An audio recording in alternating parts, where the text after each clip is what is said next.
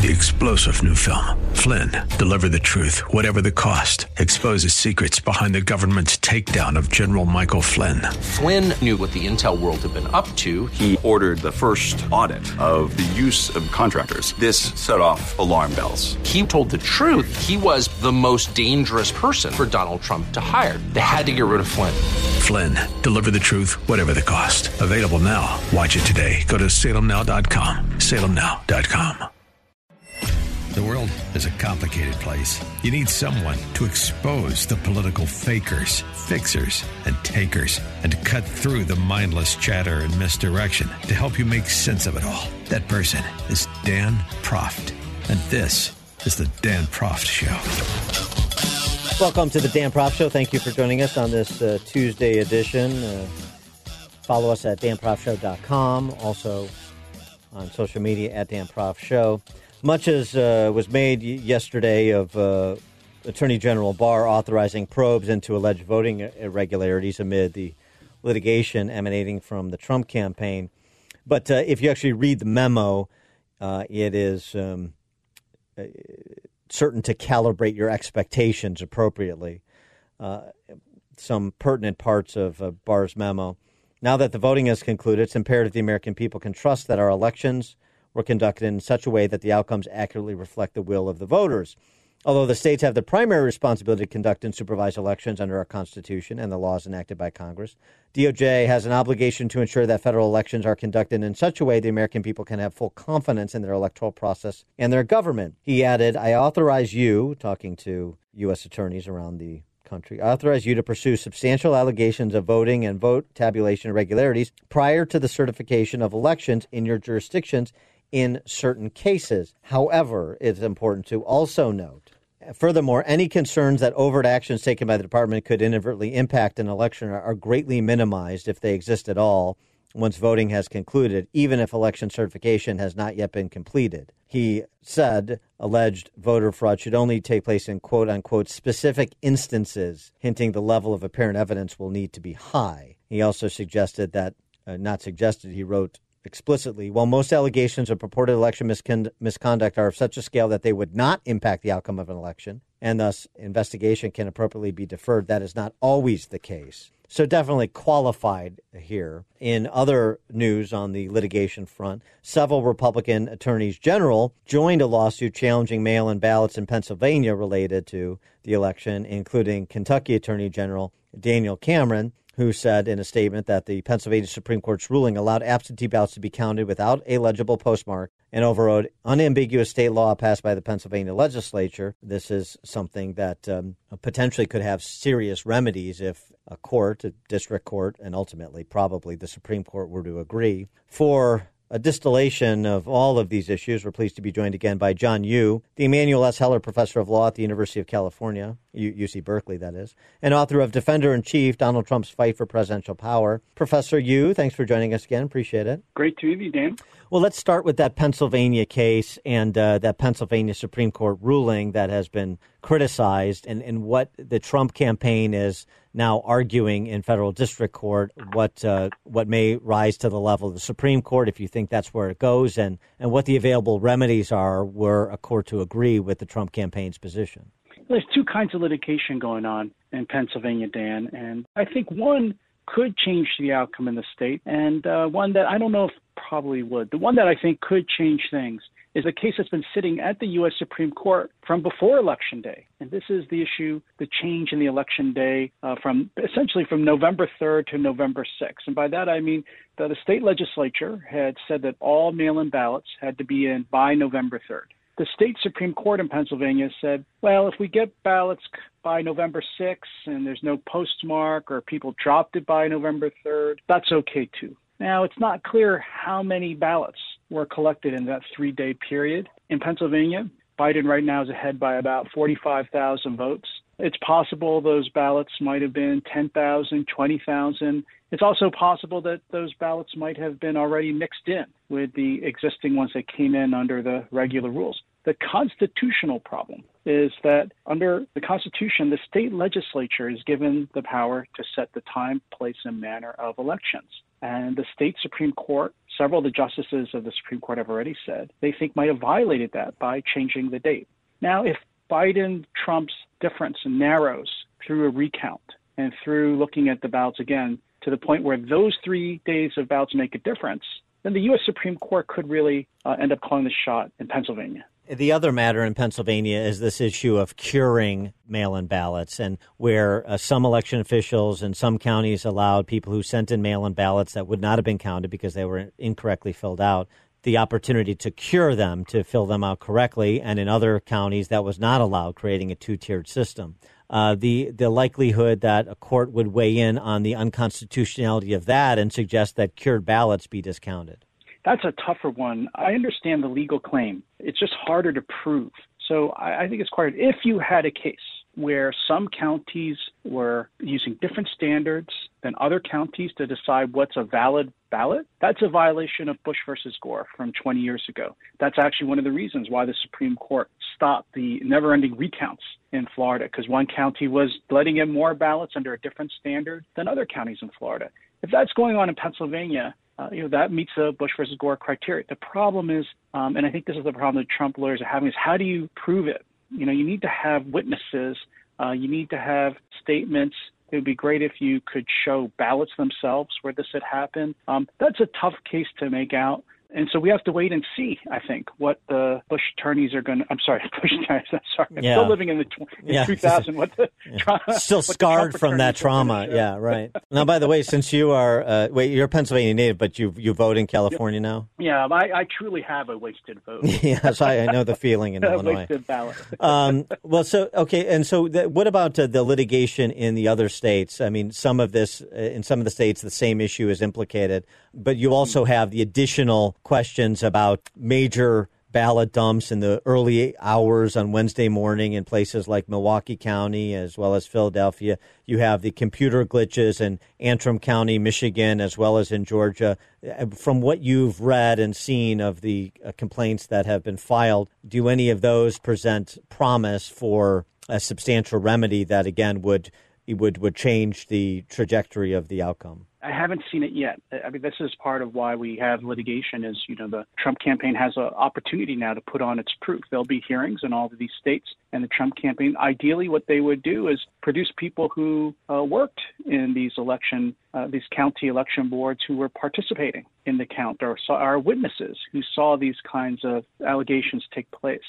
So we haven't seen it yet. And so that's why I think it's hard to see those making. I would tend to think that if I were the Trump campaign, the better places to focus on would be Georgia, where the difference is still quite tight, and there's going to be recount, and there are overseas ballots to be counted, and they can redo that. And then I guess Arizona, where it's also tight. These are, I think Georgia's 12,000. Yeah, 12,000. Arizona 15,000. Wisconsin 20,000. Yeah. Right. Yeah. So these are places I think where. Look, President Trump has the right to ask for recounts. He has the right to make sure that all the valid ballots were counted and there weren't any invalid ones that were thrown into the mix. But I haven't seen the evidence yet. And that's why I'm a little bit skeptical of these other cases other than the one we talked about before, the one that's going to the U.S. Supreme Court out of Pennsylvania. That one, going back to Pennsylvania, the likelihood that, number one, realpolitik plays a role in the judge's decision, the justices' decisions, meaning we're not going to eliminate the ballots that were received after Election Day in Pennsylvania, even though we disagree with the Pennsylvania Supreme Court's ruling, because it doesn't change the outcome, because we haven't seen these other states flip. Even if Trump wins Pennsylvania, he doesn't change the election outcome, so we're not going to do it. It's not a great legal argument, but is that sort of practicality something that does enter the mind of the justices? Well, I think it enters the mind of a single justice, Chief Justice John Roberts, in particular. Right. Look, the best thing to have done, the Supreme Court have done this, is to take this case before the election and make clear that the rules were the rules and that you can't, state courts can't go around changing the dates when the ballots are due. It's confusing to the voters. And they had time to do it. And for the justices, one of them to do it. But you need 5 justices to take a case because there's 9 justices. You need a majority. And Chief Justice John – this is during the period before Amy Coney Barrett joined the court. So Chief Justice John Roberts voted not to hear the case. And I think he thinks exactly, unfortunately, the way you described, Dan. I think he was hoping it wouldn't be a close election, that no one would end up caring about the differences in Pennsylvania or some of these other states, and no one would care about the Supreme Court. If there had been a clear election outcome, decisive one, which it wasn't, but if it had been decisive, then you wouldn't need to go to the U.S. Supreme Court. The problem is, if the court were to take this up and rule in favor of the Trump campaign, I mean, what do you think is the least intrusive remedy they would mandate? Is it discounting those ballots? Is it having another election? I mean, we've seen that happen at the congressional level in recent past in North Carolina. What do you think? I don't think the U.S. Supreme Court would call for another election on this case. I think what they would do is say any ballots that came in after the end of the election day on November 3rd are not to be counted. Mm-hmm. He is John Yoo. He's Emmanuel S. Heller Professor of Law at the University of California, Berkeley, author of Defender-in-Chief, Donald Trump's Fight for Presidential Power. Professor Yoo, always a pleasure. Thanks for joining us. Thanks, Dan.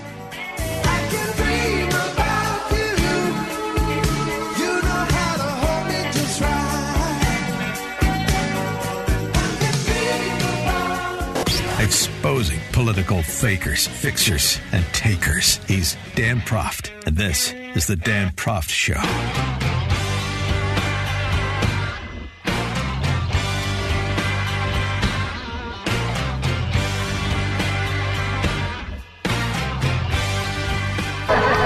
Now we take Georgia, and then we change the world. Yeah! I'm sorry, can you repeat that, Mr. Schumer? Now we take Georgia, and then we change America. Yay! Now we take Georgia, we change the world, and he revised that down to just changing America. That's, of course, Chuck Schumer, Senate Minority Leader, and expects to continue to be Senate Minority Leader because, as John Fund writes in National Review, don't believe the hype about the notion that Democrats, even if the margin, the 12,000 vote margin that Biden enjoys over Trump in Georgia holds up, that means that Democrats are positioned to win those 2 Senate seats as well. For more on this, we're pleased to be joined by John Fund, columnist for National Review. John, thanks for joining us. Appreciate it. Pleasure. Thank you very much. Let's talk about those Senate races because not only does control of the Senate hang in the balance, the margin hangs in the balance. And it'd be nice to have 52 if you're a Republican and not 51, much less 50. But 51 with Collins and Murkowski and Romney doesn't give you a margin on all the issues that may arise that you would otherwise like to enjoy. So let's talk about David Perdue versus Loeffler. Perdue seems to me to be in a stronger position than does Kelly Loeffler, but give us your handle on both races. Well, they're 2 different races, and I think that they balance out pretty much in the end. Perdue led his Democratic opponent by over 2 points. The Libertarian candidate was the reason they went to a runoff. The Libertarian candidate is a conventional Libertarian, very conservative on economic issues. In the debates that I saw, I would say someone who voted for him basically was to the right of Perdue. So I think that Jan Ossoff, the Democratic candidate, did a good job. But he's Atlanta, he's urban, he won't play well in the rural areas. As for Kelly Loeffler, her opponent, Raphael Warnock, is a minister, respected, teaches at Martin Luther King's old church in Atlanta, but he has ties to the Reverend Wright. You might remember the Reverend Wright. Sure. He's from Chicago. Yeah, the chickens are going to come home to roost for Yednock, right? Let's just say that, remember, Barack Obama skated by because we didn't learn about the Reverend Wright until very late in 2008. Well, we know all about Reverend Wright and Mr. Warnock now, and he's also made comments opposed to Israel. He has said many times that he has friends in the Black Lives Matter movement. Stacey Abrams, by the way, continues to use Black Lives Matter rhetoric. She's the face of the Democratic Party turnout machine in Georgia. I like my chances. And remember the most important thing about runoffs. Runoffs have much lower turnout. You're asking people to be motivated to go out and vote in the middle of the Christmas, New Year's holiday season. Yeah. There have been runoffs in Georgia for 60 years. They've been runoffs for everything from University of Georgia regent positions to Public Utility Commission to governor to senators. And in all of those runoffs, do you know how many runoffs Democrats have won? Zero. Question about Warnock versus Loeffler, though. One thing that Loeffler has to do is make amends with Doug Collins, the Republican congressman that challenged her for this seat, because she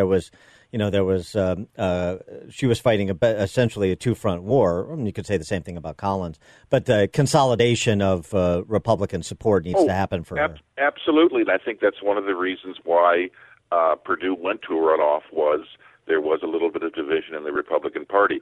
But Collins has been appointed to head President Trump's recount effort in Georgia. That's an attempt to integrate him into the Republican Party, to say, you have a political future. And Loeffler, by the way, is independently wealthy. She's already spent a chunk of her own money in this race. She will spend whatever she needs to of her family's fortune in this race. Now, the one area where I think she's vulnerable is, of course, she was accused of insider trading earlier this year, of basically trying to sell pharmaceutical stocks in the middle of the COVID crisis. But there was an ethics committee investigation in the Senate. It's a bipartisan committee, and she was cleared. One other thing about Warnock, it's interesting. I don't think I've ever seen this, and I wonder what the point is and how it plays in Georgia in a general election, including a runoff. Reverend Raphael Warnock on his yard signs and campaign material, the use of his title of Reverend on his campaign material. No one is going to make a big issue of that. He can call himself anything he wants. I'm sure that he will motivate a lot of people to vote in the churches. But the bottom line is people in modern America vote for the whole campaign, the whole candidate. And I think when this is over, Reverend Warnock will be viewed as a fine man of God who's way too liberal. Well, I mean, there are some questions right now, one being the matter of vote counting in Fulton County, and two being the matter of that Dominion voting system software and whether or not there was a glitch in Georgia the way there was a glitch in Michigan. The software issue is something that's beyond my pay grade. I leave that to the experts. However, I will say software is something that has been looked at dozens and dozens of times in contest after contest in this country. Our low voting machines are not connected to each other. There's not interconnection. Therefore, the challenge of using software to steal votes on a mass basis is a really big one because they're not interconnected, and there's never been an example proven. So I would say glitches are possible. We should look at them, but I don't think there is evidence of a massive software theft. With respect to Trump, just thinking about this globally, the special election, yes, but bigger than that. If he ultimately is determined to his satisfaction to have lost the race and the transition to a President Biden occurs and so forth, what do you think will be Trump's role in Republican Party circles going forward? Will it be still someone who not just commands an audience, but can also deliver votes, and that McConnell and McCarthy will still enlist him for support in races in the midterms and beyond? Or how do you see that playing out? I don't think Donald Trump needs anyone's permission to insert himself into a race. If he wants to do that, he will show up. There are places where he will be very popular, and there are places where he will campaign, and there are places where he will have large rallies. And as for his future in the Republican Party, he will spend a lot of time hinting that he's going to run again in 2024. He will spend a lot of time saying that Joe Biden is doing a bad job. But ultimately, the Republican Party is going to realize it needs to look at new leadership. It needs to have a competition between all of these younger candidates, whether they're Mike Pence, Nikki Haley, Kristi Noem, Governor DeSantis of Florida. And there's going to be a competition for the future. And Donald Trump will be 78 years old. So I think Donald Trump remains a factor, but I also think people are going to be looking beyond him because in 2024, they're going to have options as well. He is John Fund, columnist for National Review. John, thanks as always for joining us. Appreciate it. Thank you. Yeah, you got the mix, Charlie, you got the mix, it must be love. It's a bitch. Yeah, you got the mix, Charlie, you got the mix, it must be love. It's a bitch. Listen to podcast of the show at danproftshow.com.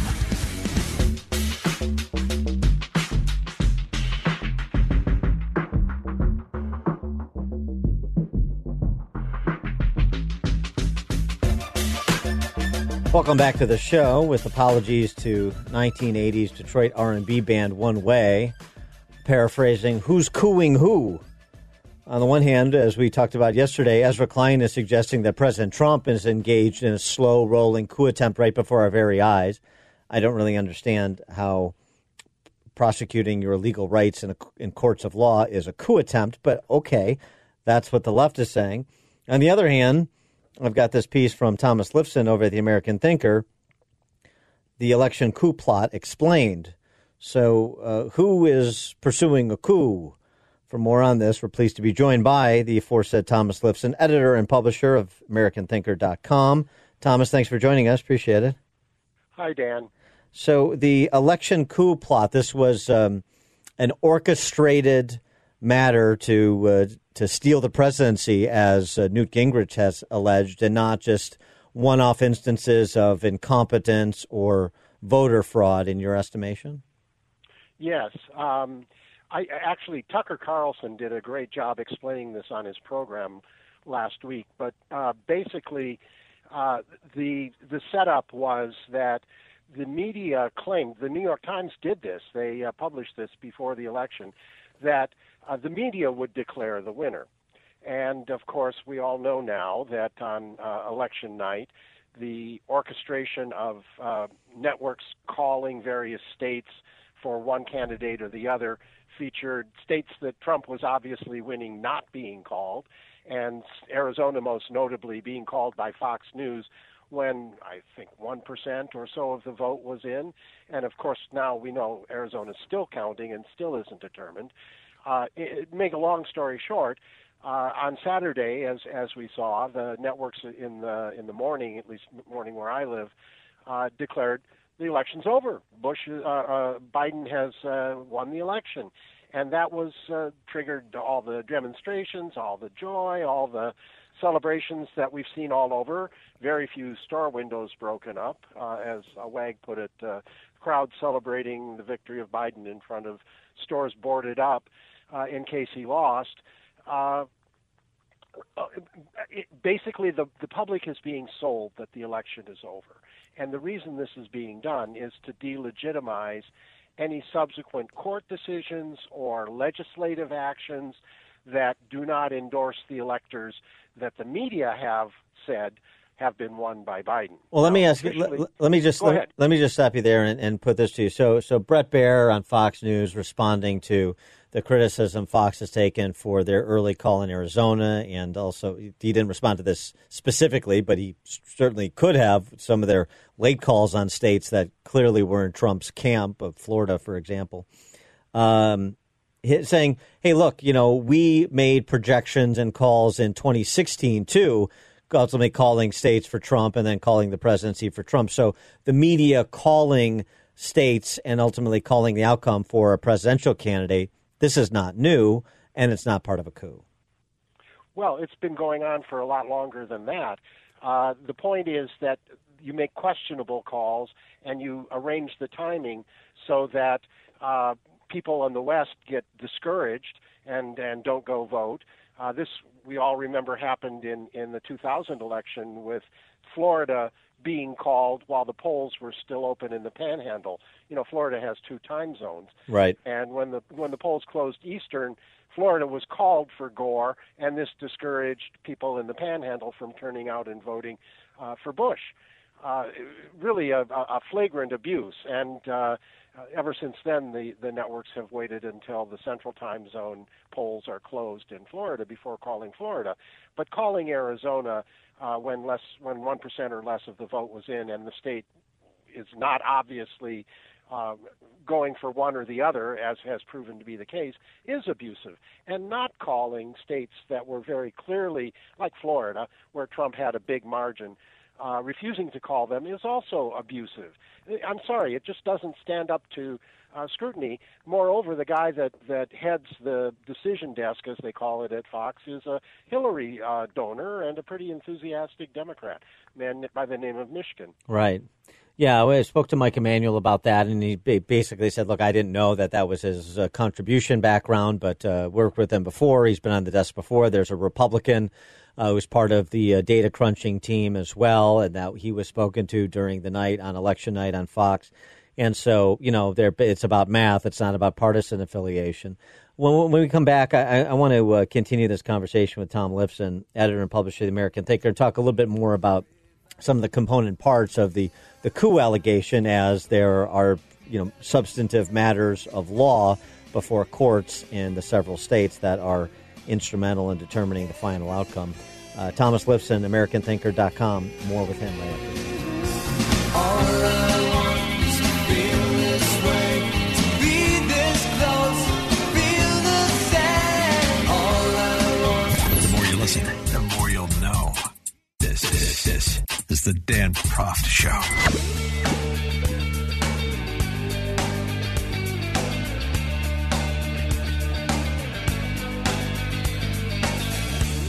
Welcome back to the show. We're speaking with Thomas Lifson. He's the editor and publisher of American Thinker, AmericanThinker.com, one of the blogs I read daily. You should too. And Tom, before the break, we're talking about this alleged election coup attempt. And we specifically were focused on the media and some of the ways in which media outlets, including Fox News, were calling states on election night and into the subsequent days as the votes were tallied. Other component parts of this suggested election coup attempt that you believe are in play? Well, I think that the public is being conditioned to regard the operation of our constitutional system, whereby state legislatures confirm their electoral votes. And then simultaneously we have various court actions underway, litigation in I don't know how many states now, but Michigan, Pennsylvania, Nevada, among them. Those have to be heard before we know what the final vote totals are in those states. And to proclaim that the election is over and Biden is elected, and that makes it appear that the operation of our legal system as required in the Constitution is illegitimate.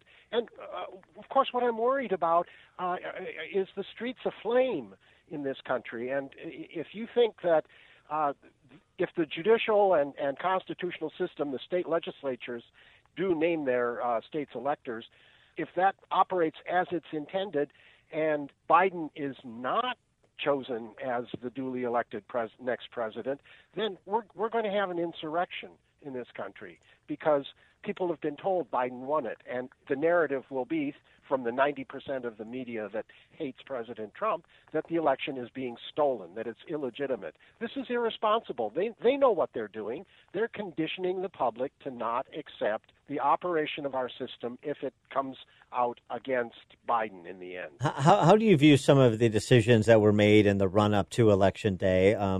Let's take one notable decision. The decision to effectively cancel the second debate after both candidates had agreed on the three debates, and it left a lot of space in between the first and third debate. The first debate, not a great performance from Trump. And remember, the second debate effectively canceled after the first debate. So then it's giving more space and a lot more voting going on because of early voting between those, right, the first and the third debate.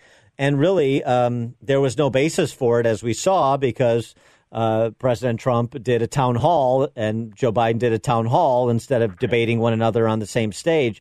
This is the Presidential Debate Commission, sort of in collusion, if you will, to borrow a word, with the networks, potentially. Right, right. And who's on the Presidential Debate Commission supposedly representing the Republican side? People that don't like Trump, establishment Republicans. So I don't see any reason to continue the Presidential Debate Commission. Honestly, I think we'd be better off with no questions, no moderator, just put two candidates on stage for 90 minutes and let them talk. Yeah, totally. That would be my ideal version of a presidential debate. We'd find out a lot about them under those circumstances. So on the one hand, you're concerned about what may come to pass if the courts intervene and essentially alter the outcome by addressing substantive accusations of illegality in places like Pennsylvania, Wisconsin, Michigan, Arizona. On the other hand, you also write about your concern that despite losing seats in the House, despite probably not picking up the Senate, you have the left in still full purge mode with AOC, among others, suggesting that we're not just going to dance on the political grave of President Trump, ideally. We're going to go after those who supported him. Right. And including people including Jake Tapper of CNN and Jennifer Rubin, op-ed columnist for the Washington Post, that Trump supporters be denied jobs, college admissions, things like that. These are also most of the people that scream bloody murder about the McCarthy era in the 1950s when there were blacklists, and now they want blacklists to keep kids out of college. This is crazy. This is a level of vindictiveness that's characteristic of very bad banana republics and very bad fascist tyrannies of the 1930s. This is not American. This is intimidating people, telling them that you will pay a price in your career and your life for having political views that I disagree with. And when has this ever been accepted as mainstream in the United States? Back in the 1950s, which, I don't even want to call them liberals, I'll call them progressives.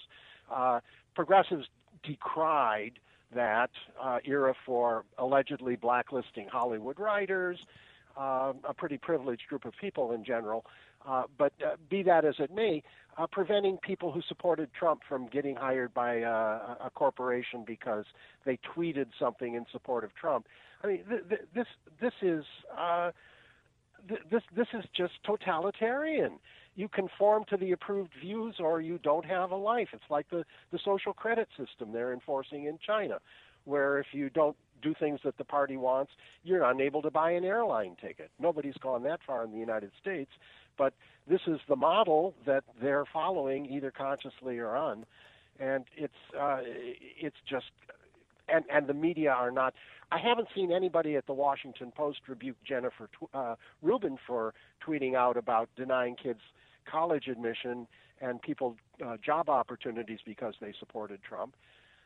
Oh, well, it's going to run. Where are the grown-ups? Right, and it's going to run headlong into their identitarian politics, isn't it?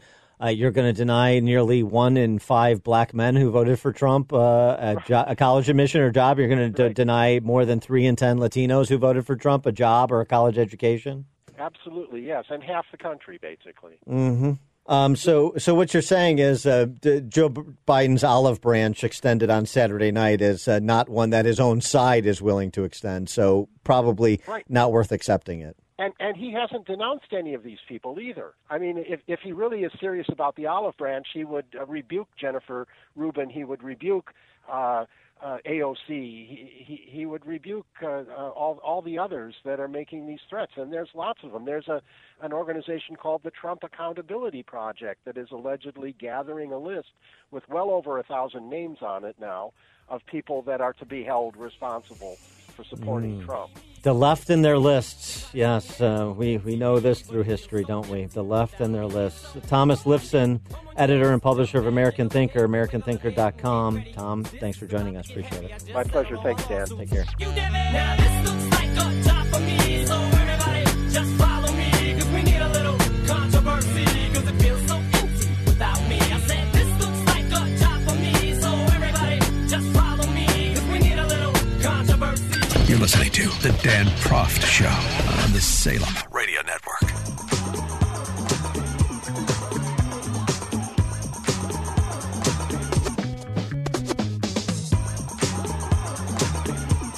Welcome back to the show. Well, first past the post with a musical offering on the 2020 election as it remains pending. Some YouTuber named G-Man has come up with this country offering. perhaps worthy of a CMA next year. We'll have to see. But this is Pallets Full of Ballots. Take a listen. When I went to sleep, Trump had the lead.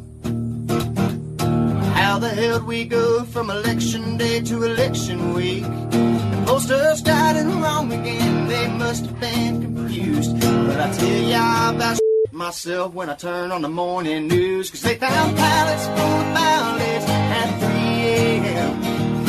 all the way from Georgia to Michigan. Nice. They took the caps off of their Sharpies and they filled them in. All those pallets full of ballots, all for Joe Biden. Another verse. I could line dance to this. Well, isn't that sweet? He got just what he needs. They found just enough folks to give Sleepy Joe the lead. He said, come on, man, I hope you'll be a good sport. Donald Trump said, that shit, I'll see your ass in court. Bring those pallets full of ballots you found at 3 a.m. all the way from Georgia to Michigan. They called Arizona early, and the only way to win is the pallets full of ballots. That's the only way they'll win. Well, there's pallets full of ballots, all for Joe Biden. That's pretty God good. bless Donald Trump. God bless Donald Trump. There you go. That's pretty good. And you're welcome for that earworm, pallets versus ballots, which you'll be humming for the rest of the day, no doubt. Now, we also have some exclusive information about where those some of those pallets full of ballots may have been hidden away. Take a listen. Did I have something in my room that could change the entire election? Sure you do. What if I did, Cal? What could you possibly have in your room that could change the outcome of the election? Pretty sweet, huh? What the hell is this? What's it look like? Hundreds of thousands of votes from all the swing states. I don't believe it. No, really. There are states full of swingers. Bunch of perverts, if you ask me. Why do you have these? Funny how voting works in this country, isn't it, Cal? Each one of these, a person. Someone who took the time to actually get themselves informed. Actually got up and drove to a voting area to make sure their voice was heard. Dude. Here's another patriotic American. He probably spent hours listening to all those presidential ads and tuned in to every debate. Knock it off, Cartman! Now, believe it or not, Cal, I actually need your help. But first you have to promise not to tell anyone. You're not getting away with this, you fat turd! Yeah, I mean, the whole thing is somewhat cartoonish, so it seems appropriate to fold Cartman in, just generally speaking. I don't know. I'm starting to lose my grip on reality. This is Dan Proft. We'll be back at the top of next hour with Dr. Roger Klein, talk about going from the alpha to the omega, the former head of molecular oncology at the Cleveland Clinic, to talk COVID vaccines and all things related to COVID enthusiasts. Back right after this.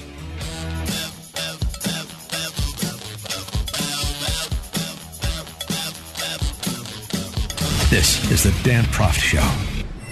The world is a complicated place. You need someone to expose the political fakers, fixers, and takers, and to cut through the mindless chatter and misdirection to help you make sense of it all. That person is Dan Proft. And this is the Dan Proft Show. Welcome to another edition of the Dan Proft Show. Thank you so much for joining us. You can follow us, danproftshow.com. That is the website. You also find podcasts there, as you do on Spotify and iTunes. Twitter, at Dan Proft and at Dan Proft Show.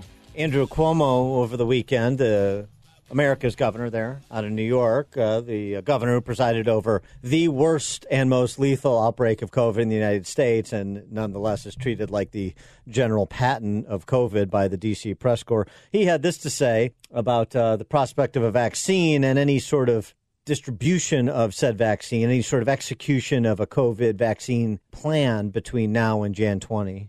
This administration is now starting to implement the vaccination plan. That's going to be very important, and that's probably the largest test we've had since COVID started. The vaccination plan is a huge undertaking. 330 million people have to be vaccinated. This nation only did 120 million COVID tests in 7 months.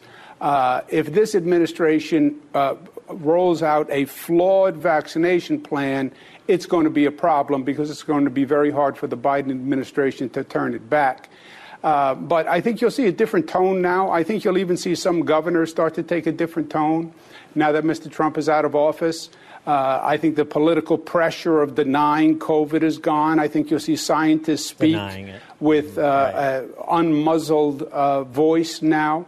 And I think the numbers are going to go up and Americans are going to get how serious this is. The upshot is, he should just hold off and let Joe Biden take the reins on this bad boy, especially with the news this week about Pfizer's intermediate results of 90% efficacy with the vaccine that they have in development.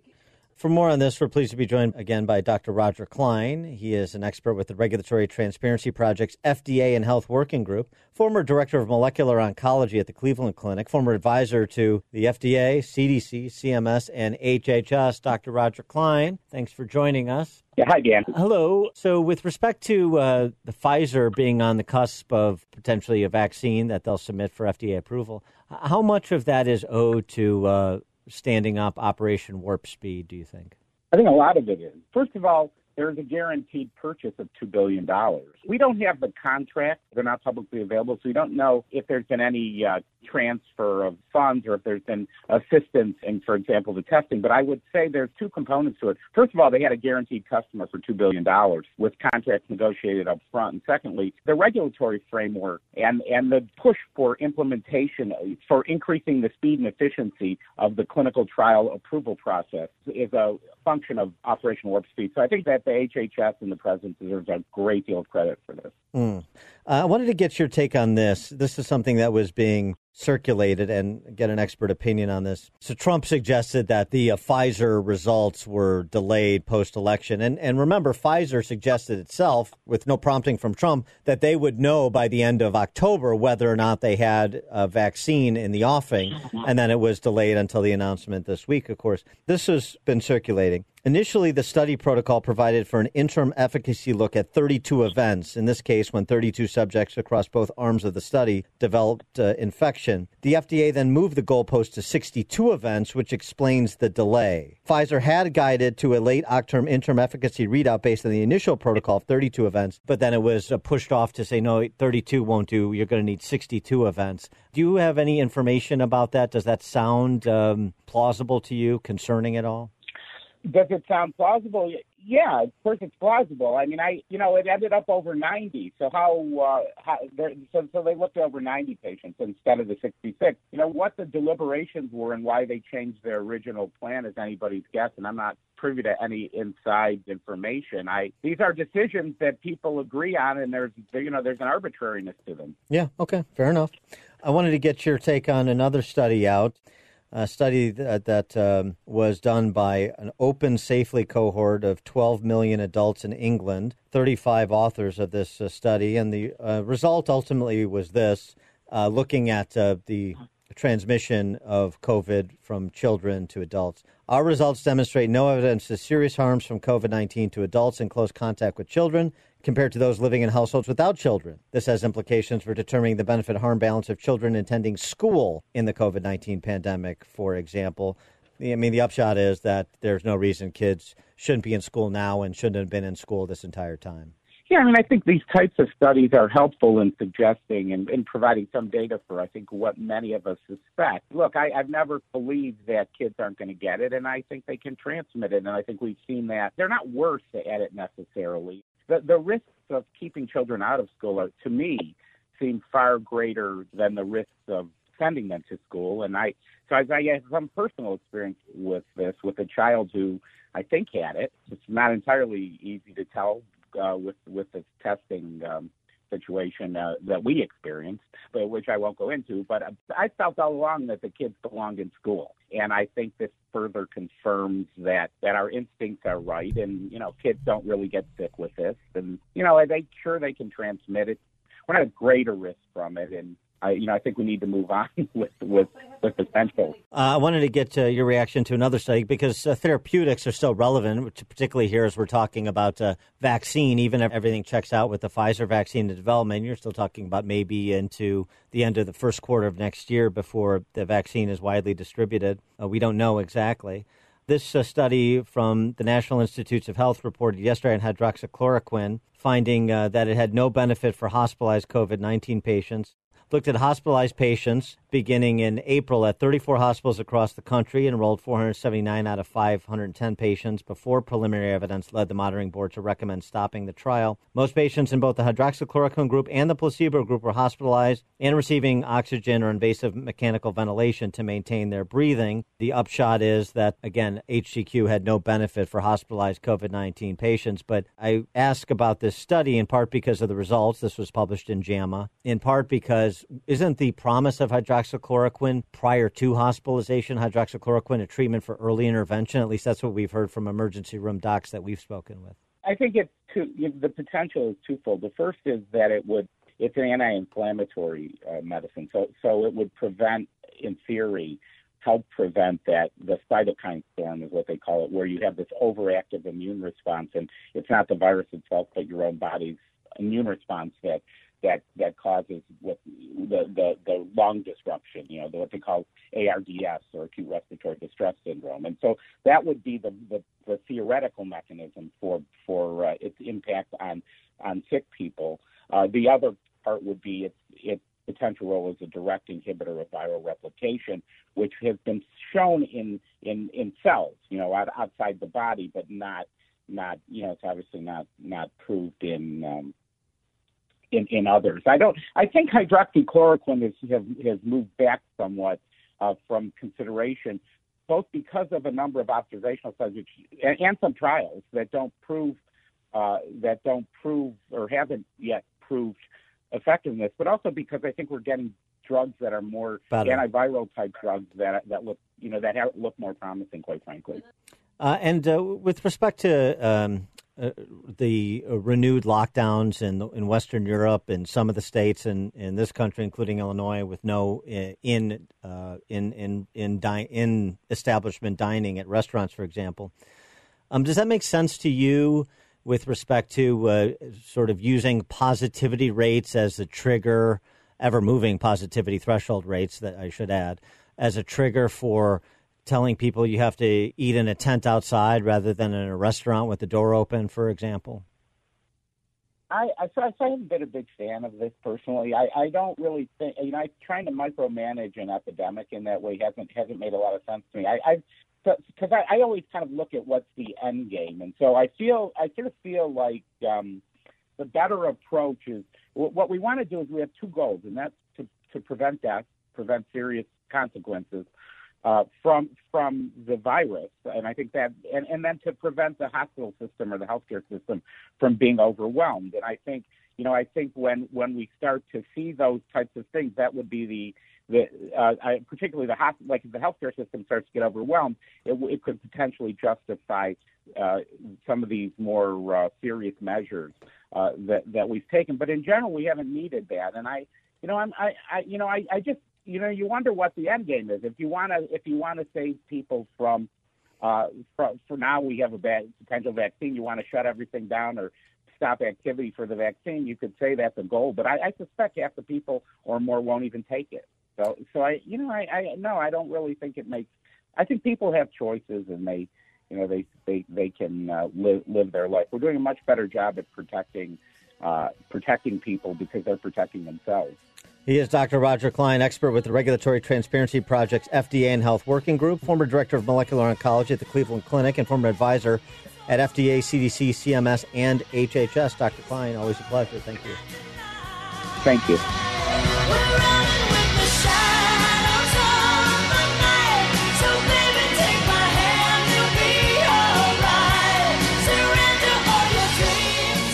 Exposing political fakers, fixers, and takers. He's Dan Proft, and this is The Dan Proft Show.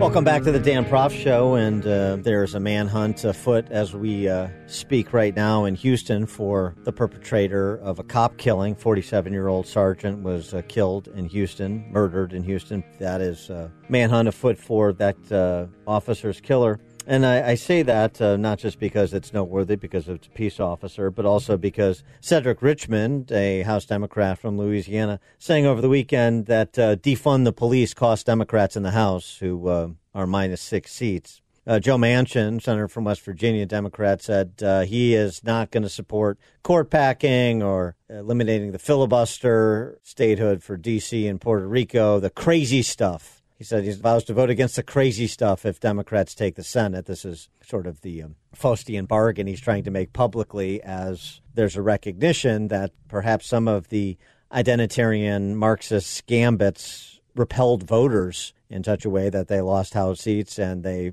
missed an opportunity to pick up the Senate. For more on that, pleased to be joined by Matthew Continetti. He's the founding editor at the Washington Free Beacon and a resident fellow at the American Enterprise Institute. Matthew, thanks for joining us again. Appreciate it. Thanks for having me. So what about that? What about some of the pronouncements coming back, the post-mortem from Democrats about their prospects in Congress, from Joe Manchin and Cedric Richmond, to name but two? Maybe throwing in AOC so despondent over her mistreatment by the Joe Manchin types of Democrats that she's considering quitting politics altogether, she tells the New York Times. Well, we can pray. Look, this was a bad night for Democrats. There's no question about it. The blue wave turned into a trickle. They lost seats in the House.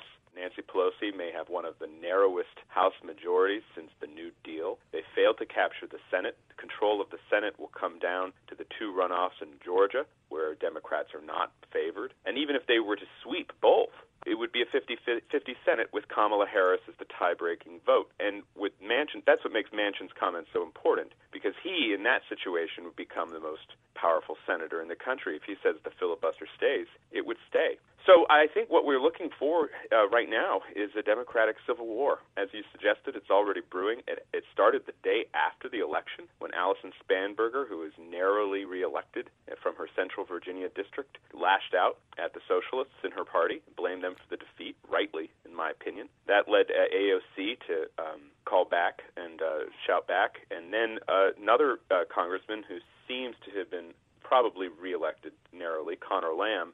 I'm not sure the race has been called yet, but he then went after AOC. So from a conservative point of view, get the popcorn. Interesting. Does that mean that Nancy Pelosi continuing on as Speaker is at all imperiled?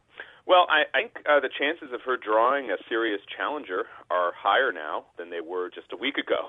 You know, she's already said that she would only remain through 2022, but I think her position is imperiled. Look, in 1998, the Republicans unexpectedly lost about 5 seats, I believe, in those midterm elections, and Newt Gingrich was out within the week.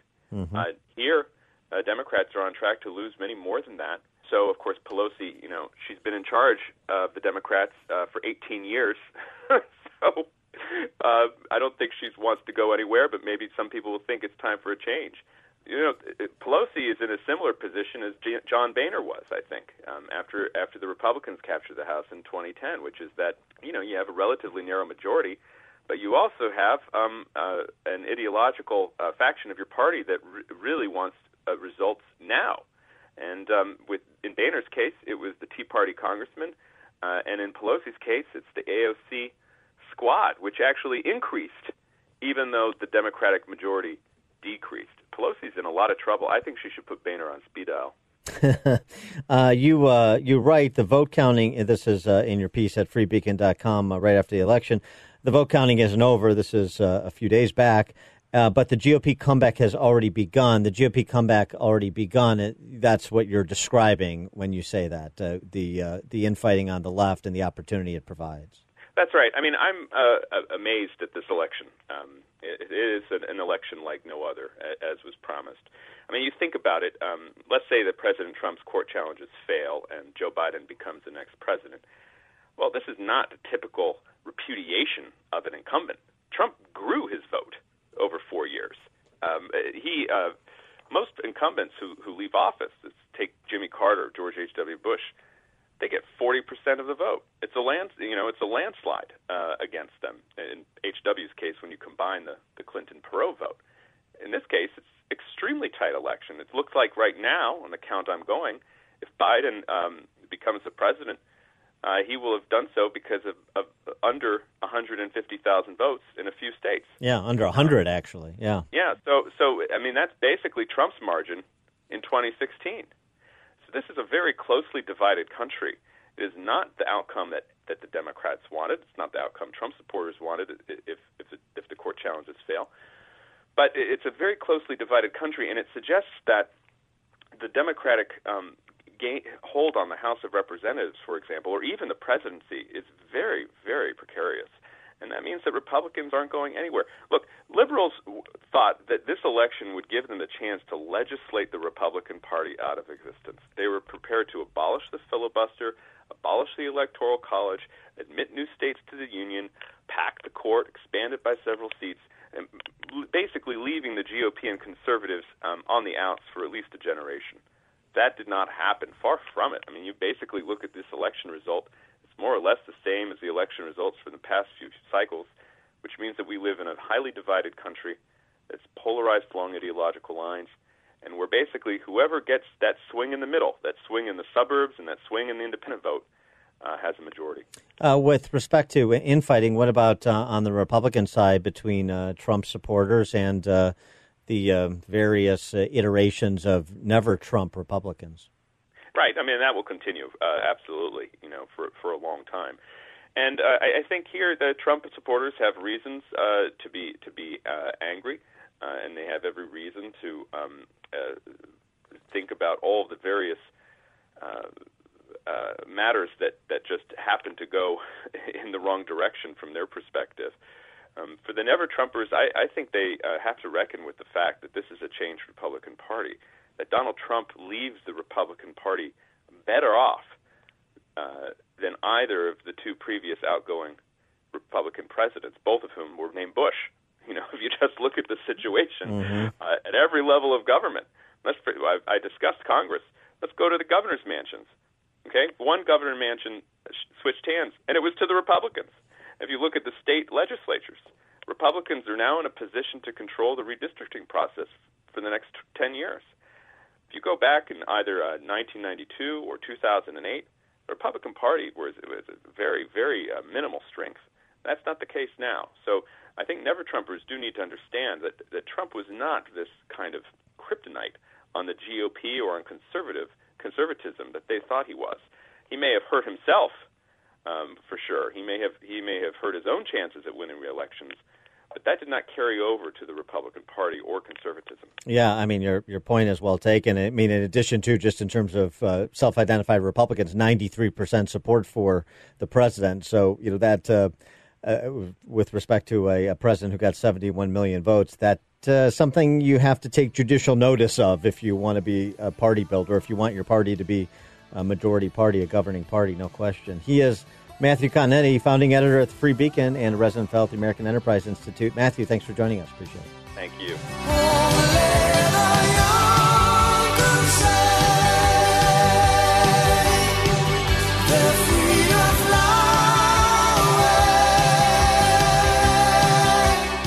Listen to podcast of the show at danproffshow.com.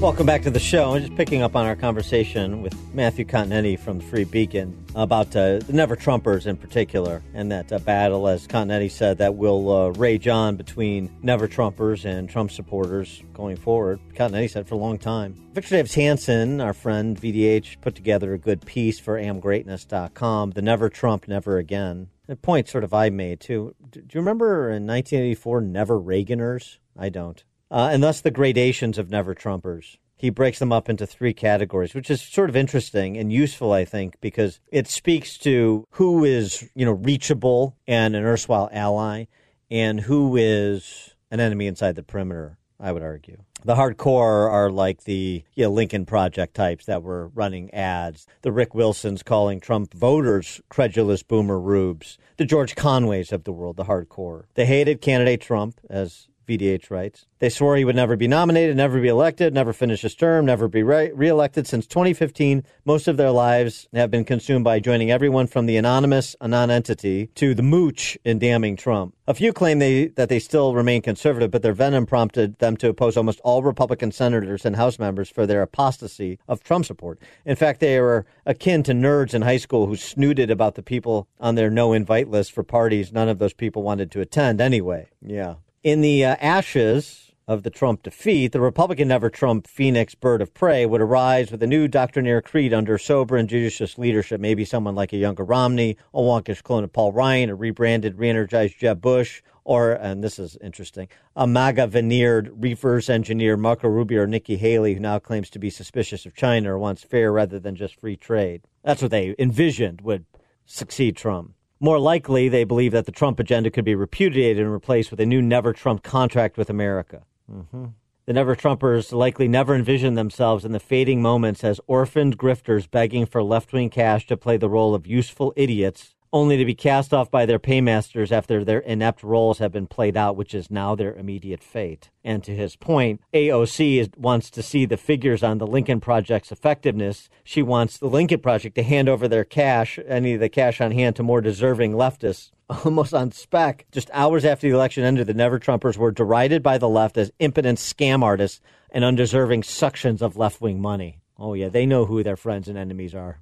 So that's the hardcore never-Trumpers, who would rather Trump fail with their own agendas failing with him than to see him succeed in acting all that they once had demanded. It's all personal for him. It's something VDH said to me on this show once, too. It includes people whose income and status were damaged by Trump, and so it's very personal to them, and they're happy to subordinate the big ideas they supposedly believed and were dutifully advancing, ideas bigger than themselves, and that's the way they cast it, when in point of fact there is nothing bigger than themselves. They would rather see exactly what VDH described. Then there's a second category, never-Trump realists. A second saner group of never-Trumper realists was also more polished and practical, avoided both the crudity and the apostasy of the unhinged Lincoln Project bunch. They cheered good judicial appointments, outraged by the Democrats' treatment of Kavanaugh and Barrett. They would never give Trump much credit for either being in the position of a Republican president to appoint such stellar justices or refusing to repeat the error of appointing a John Paul Stevens, a Harry Blackmun, or a David Souter,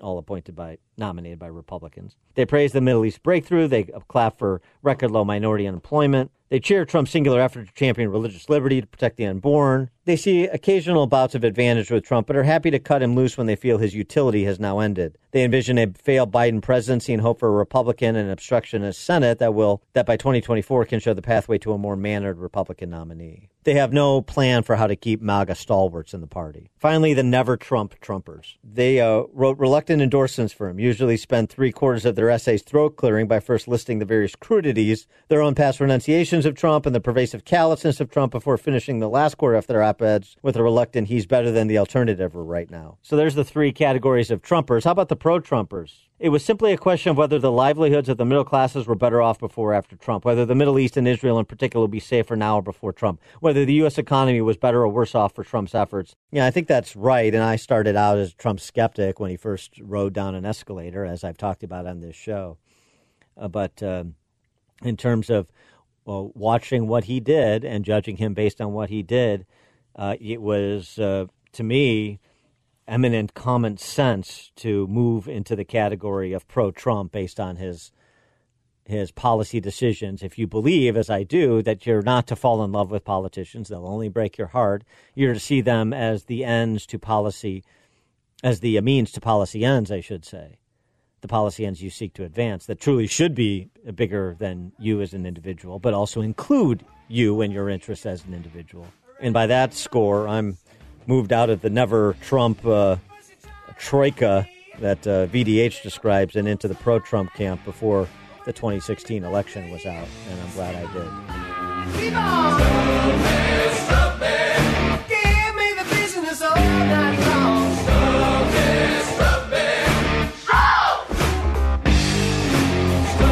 The more you listen, the more you'll know. This is the Dan Proft Show.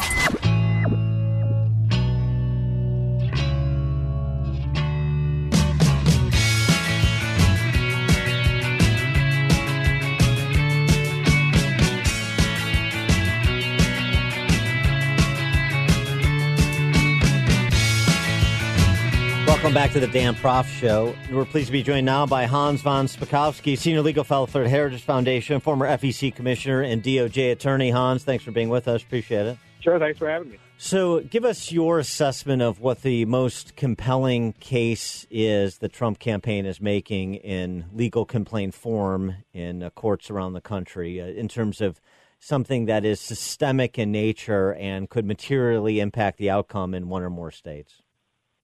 Sure, probably their strongest case is the one they filed yesterday in Pennsylvania. Remember, Pennsylvania, there's a 45,000 vote margin. And what they claim in there is that there were numerous violations of both state law and federal law by election officials in the Pittsburgh and Philadelphia areas, which are the big Democratic strongholds in the state. And as a result of those violations, Pennsylvania had a two-tiered voting system, one that gave a greater opportunity to people to vote in Pittsburgh and Philadelphia and less of an opportunity in the rest of the state. And that, they say, violates the basic principles set out in the Bush v. Gore decision, which basically said you can't have different standards for voters in different parts of the state. They have to be uniform. And in particular, for example, what they say is, look, there was something like almost 700,000 absentee ballots received in, again, the Pittsburgh and Philadelphia area. And election officials there set up a cure system. In other words, if an absentee ballot came in that would normally be rejected under state law because like a signature was missing or there was other information not in there, instead of rejecting the ballot, which is what state law requires, instead they would call up voters and say, look, there's a problem with your ballot. You need to come in and fix it. And they gave them the opportunity to do that. Voters in the rest of the state didn't get that opportunity because it's not allowed under state law. Because of that, they say the election needs to be overturned because of that. And the bottom line is it's against state law. It's against black letter state election law. So this should not be that complicated. What becomes complicated is what the remedy is. Can you identify all the ballots that were cured and discard them or provide some other remedy? And we don't know what impact that would have on the outcome. That's right. And plus, they also point out that, look, state officials, including the state Supreme Court, extended the deadline for the receipt of absentee ballots 3 days past Election Day. That's not allowed under state law. The state law set out by the legislature is you got to have your ballot in the hands of election officials by the end of Election Day. And so they're also saying none of the ballots that were received after Election Day should be included in the count. What we don't know is whether those ballots were in fact segregated by election officials, and so we don't know if they can actually be pulled out of the count. And so this was filed in federal district court in Pennsylvania. Yeah. How quickly does this get to the Supreme Court? I think it's going to get there very quickly. I think the judges all understand that they have a very short time limit for doing this. Remember, the Electoral College meets at the beginning of December, and by that time, the results have to be determined in all the states, including Pennsylvania. So I think they'll act within days on this lawsuit. You also had the matter, what you're describing, the curing of ballots illicitly. There was allegations that occurred in Wisconsin as well, at least Wisconsin. And so this perhaps is an issue we see repeating itself around the country. That's right. Plus, look, they make a very big deal about the fact that the election officials in places, again, like Philadelphia, Detroit, and elsewhere, broke state law when they wouldn't allow GOP observers in to watch the processing, handling, opening, and counting of absentee ballots. And they're right. That is a straight-out violation of state law. And so the remedy with for that would ostensibly be a recounting of those ballots with an allowance for said observation. Well, yes, but that might not cure some of the problems if, for example, they were just routinely waiving state law requirements. There's no way to know that when you're doing a recount. Right. What they're trying to do is to say that there were so many problems, so many issues, that even if you can't determine the exact number of ballots that were illegally cast, it so calls into question the outcome of the election that you have to stage a new one. Wow, that would be something. And the remedy essentially for a new election that is being suggested in Pennsylvania and where else with respect to Trump campaign litigation. Well, I'm sure they're going to do that in Michigan and Wisconsin too, if the illegally cast ballots can't be separated. This has never been done in a presidential election, although it's been done in other elections have been overturned, like the congressional race in the 9th District of North Carolina just 2 years ago, where a new election was ordered because of absentee ballot fraud. That's right. Hans, what about litigating the results to date in Georgia? Georgia, I don't think they've filed a lawsuit yet. They are questioning the counting of ballots, for example, in one county there. And remember that the margin there is only like 10,000 votes. They're questioning the counting of absentee ballots in one particular county there because they have a witness who said he saw them, election officials, receiving and processing ballots after the deadline. The deadline in Georgia is the end of Election Day. And this person says he saw them getting ballots in the middle of the night that had obviously been received late, and yet they were opening them and counting them.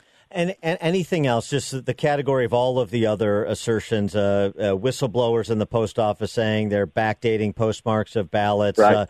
Felons illicitly voting in Wisconsin, people who are not in the state or who have died voting, and so forth. And then all the questions surrounding the Dominion voting systems, that software platform in both Michigan and Georgia. Any of those other issues that have been raised, do you find particularly compelling, particularly noteworthy?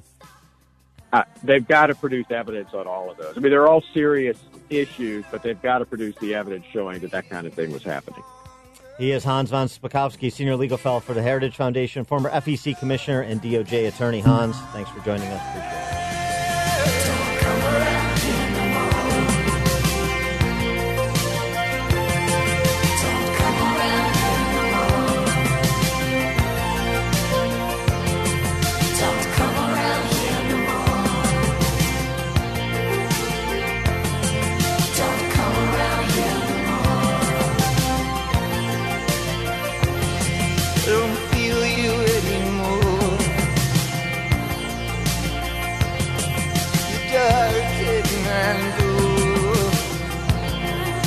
You're listening to The Dan Proft Show on the Salem Radio Network.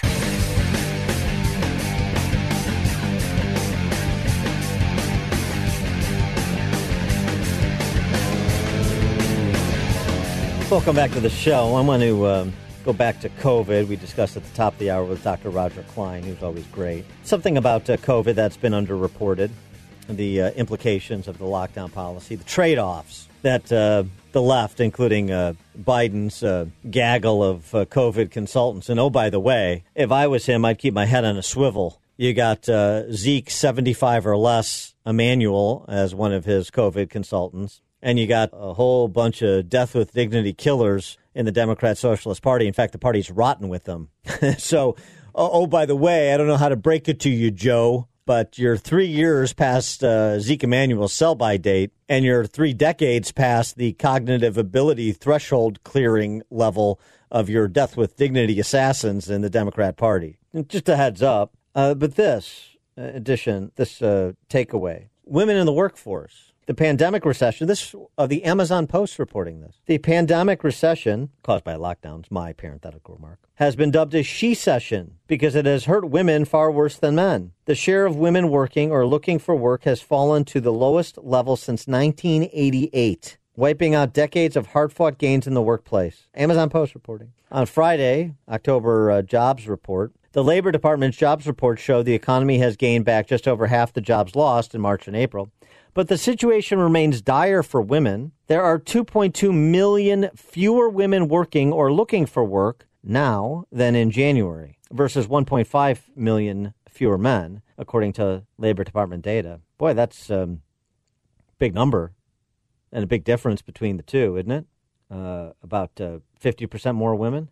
In 9 months of Jeffrey Tucker writing about this, in 9 months of this hell, one might suppose there would have been a clear test of whether and to what extent severe outcomes from catching the virus were really associated with school attendance. It has finally arrived, and the news is not good for the lockdowners. And this is what I referenced towards the end of our discussion with Dr. Klein. And you heard his answer in support of schools being open. He never really bought into the idea of locking down schools.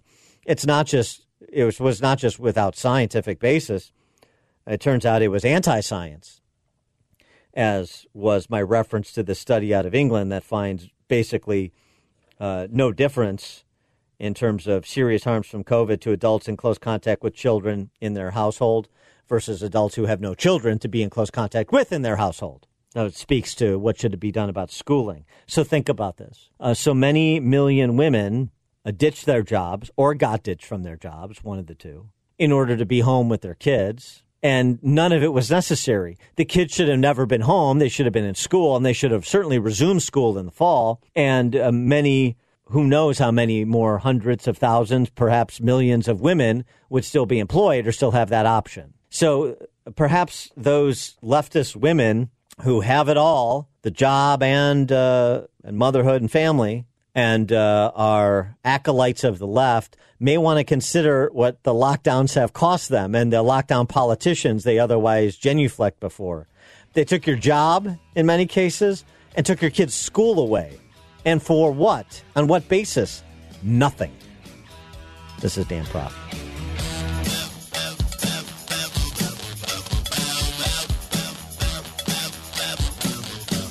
This is the Dan Proft Show.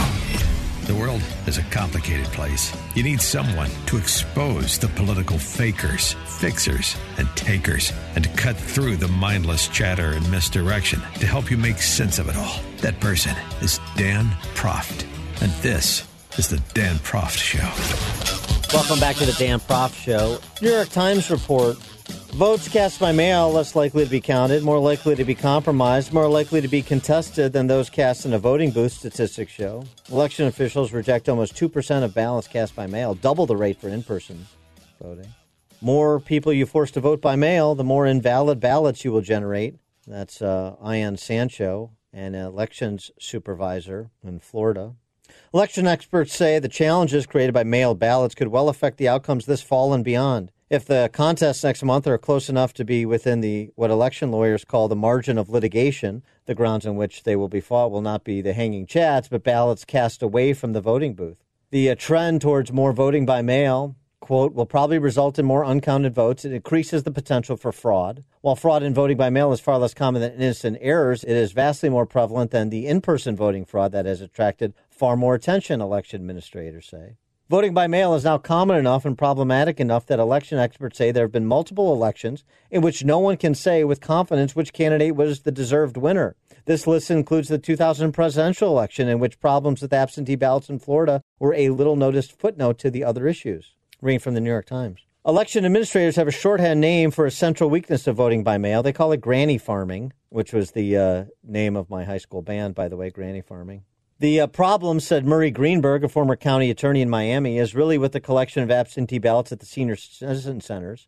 In Florida, people affiliated with political campaigns, quote-unquote, help people vote absentee. Voting in nursing homes can be subjected to subtle pressure, outright intimidation, or fraud. The secrecy of their voting is easily compromised. Their ballots can be intercepted, both coming and going. That's what we call ballot harvesting. The problem is not limited to the elderly, of course. Absentee ballots also make it much easier to buy and sell votes. In recent years, courts have invalidated mayoral elections in Illinois and Indiana because of fraudulent absentee ballots. In 2008, Minnesota officials rejected 12,000 absentee ballots, about 4% of all such votes, for the myriad reasons that make voting by mail far less reliable than voting in person. Heather Gerken, a law professor at Yale, tells the New York Times, you could steal some absentee ballots or stuff a ballot box or bribe an election administrator or fiddle with an electronic voting machine. Why all the evidence of stolen elections involves absentee ballots and the like, she said, as opposed to in-person voter fraud on a large scale. You could instead, more likely, steal some absentee ballots, stuff a ballot box, bribe an election administrator, or fiddle with an electronic voting machine. That's the New York Times in 2012, October of 2012, 1 month before President Obama's re-election, expressing concerns about the increase in vote by mail in places like Florida because they were concerned about Obama's reelection. Fast forward 8 years, and nary a peep from the New York Times as to all the issues that they raised in 2012, in advance of the 2012 presidential election. Isn't that interesting?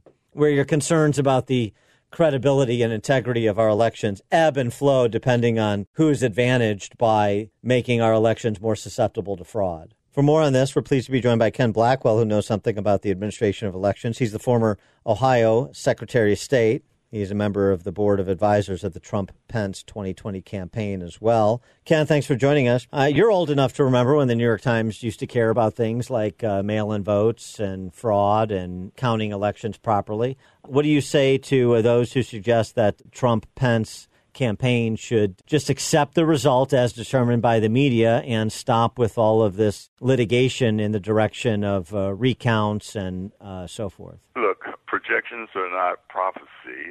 A divine spirit didn't whisper into their ear, their collective ear, here is who won. Look, I said, tell me one state that has certified their count. They couldn't answer because not one state has certified their count.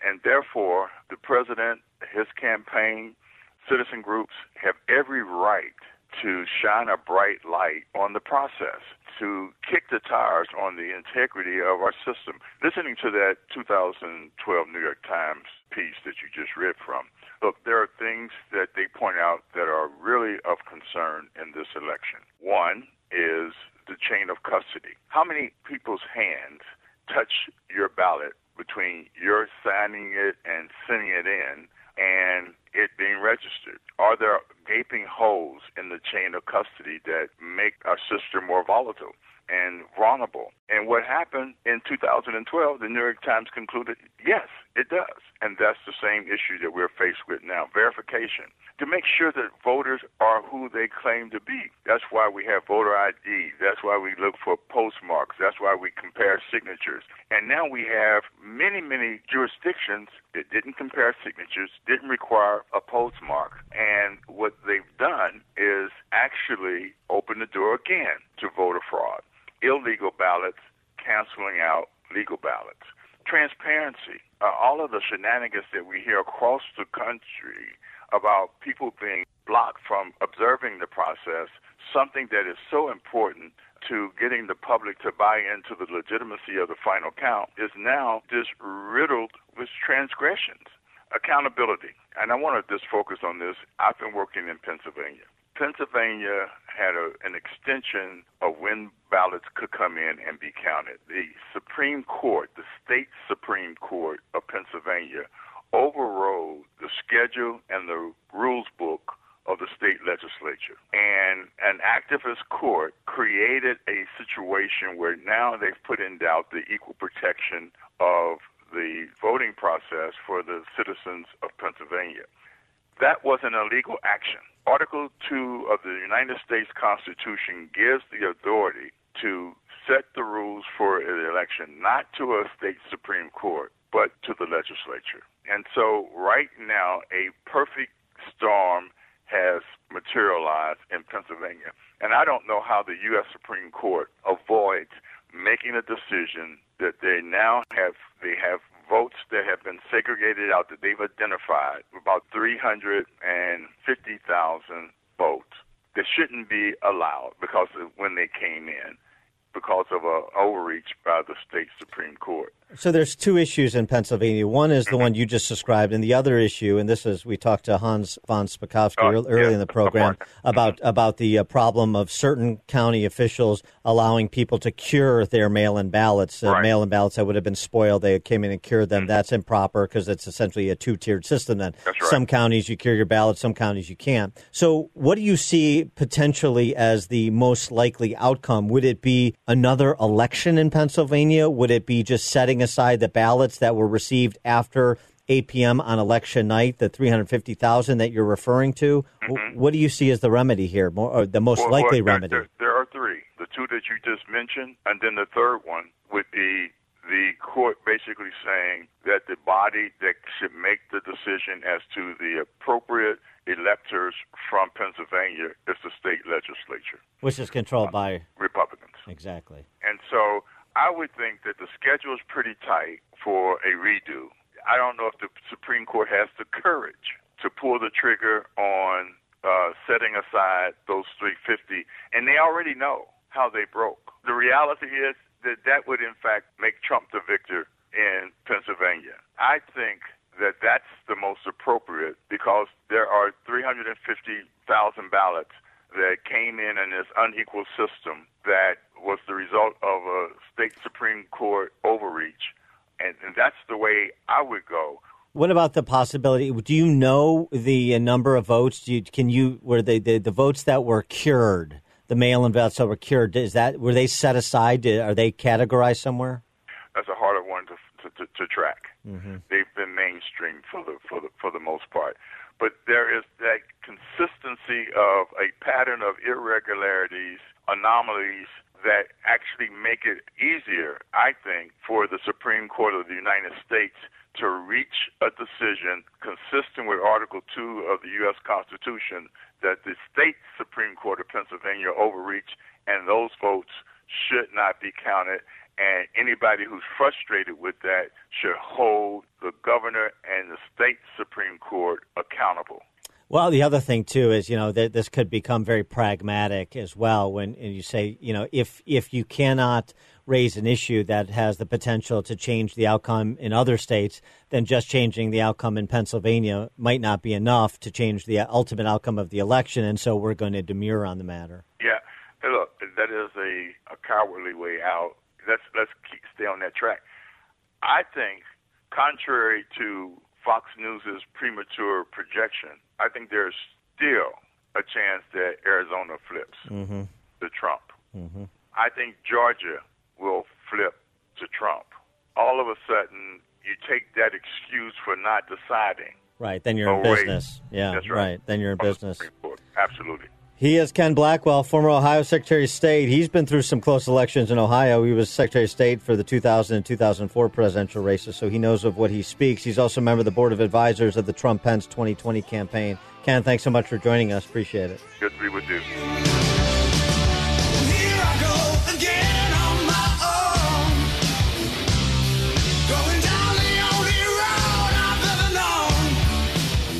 Exposing political fakers, fixers, and takers. He's Dan Proft, and this is the Dan Proft Show.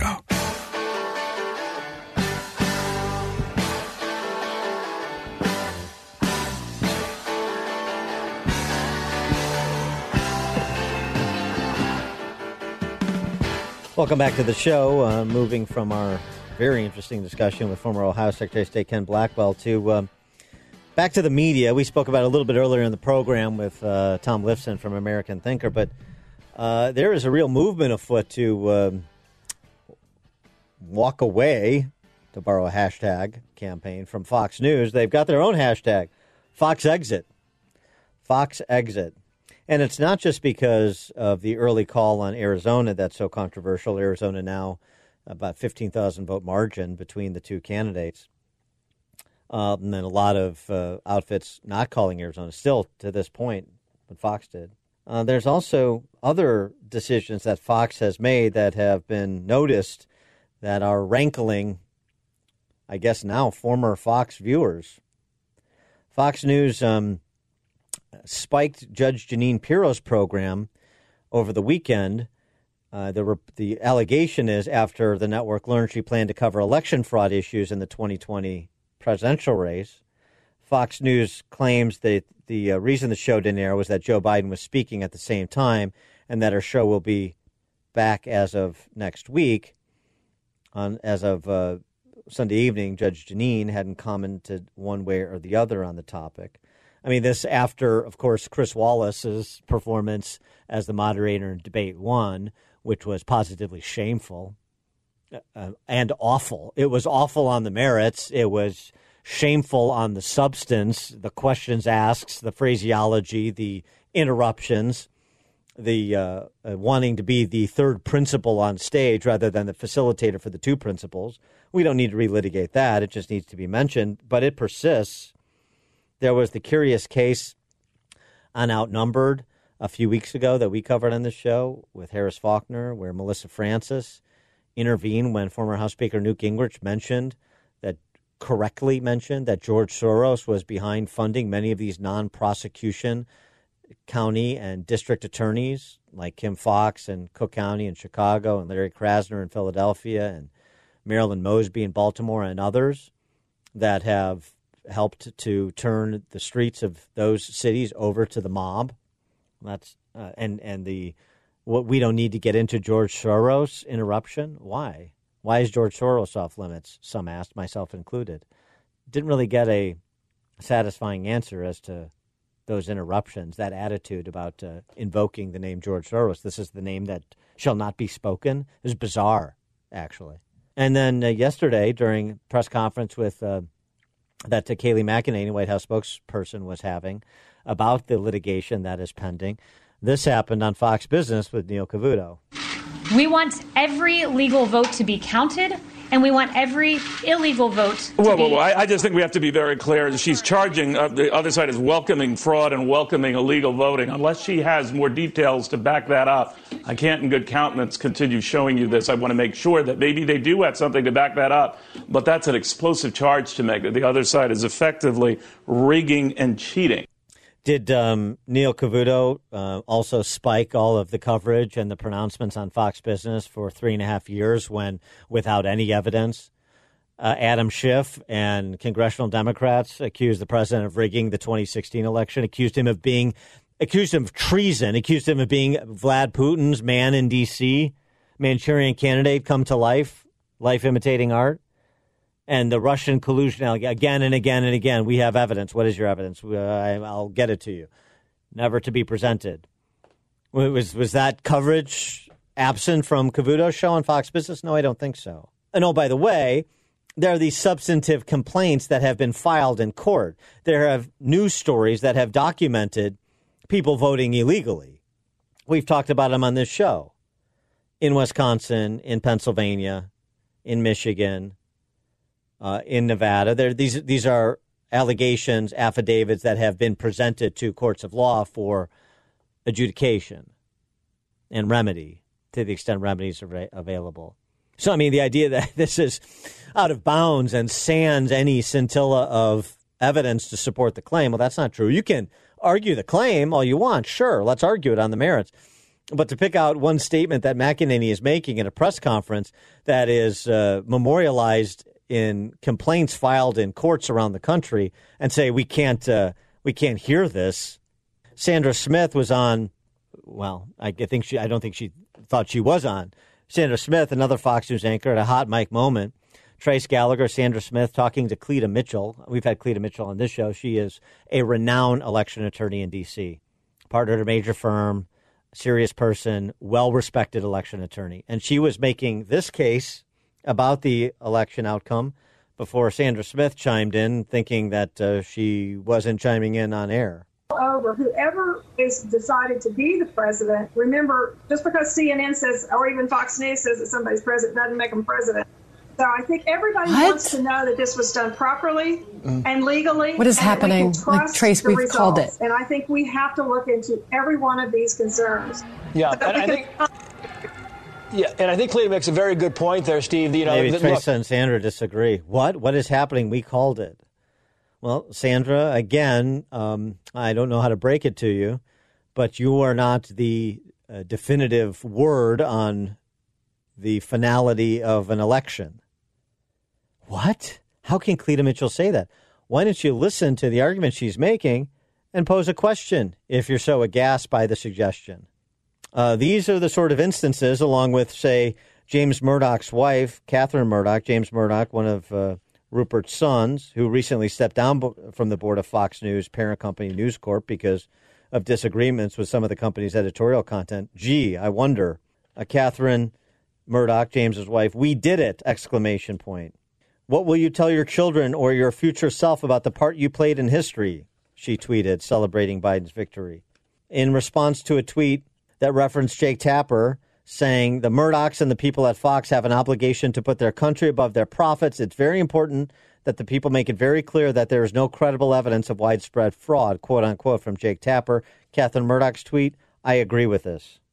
Well, maybe this Fox Exit hashtag is a real thing because according to the National Pulse, nationalpulse.com, last Friday's ratings for Fox were less than both CNN and MSNBC for the first time in years, according to an internal Fox document containing viewership analytics. The numbers showed on that November 6th, Fox pulled in 2.26 million viewers. CNN saw nearly twice as many at 4 million. And MSNBC where you could normally hold their audience in a telephone booth, counted 2.98 million voters, beating Fox by more than 700,000 viewers. Viewers, I should say, not voters. Viewers, beating Fox by 700,000 viewers. And they have an internal memo that they posted along with the story that breaks out the Fox News slump. Well, I guess that's good news for possible entrants into the market, whether it's Newsmax, who has a long way to go in terms of the quality of the product, or Blaze TV, I'd say the same, or I don't know. The rumors are that if Trump were to be defeated formally and accept defeat, that maybe he would start a competitor network to Fox. Who knows? But one thing seems clear, that a lot of former Fox viewers are pretty unhappy with Fox News as we stand here today. This is Dan Proft. Life in the fast lane, surely make you lose your mind. Life in the fast lane. Listen to podcast of the show at danproftshow.com.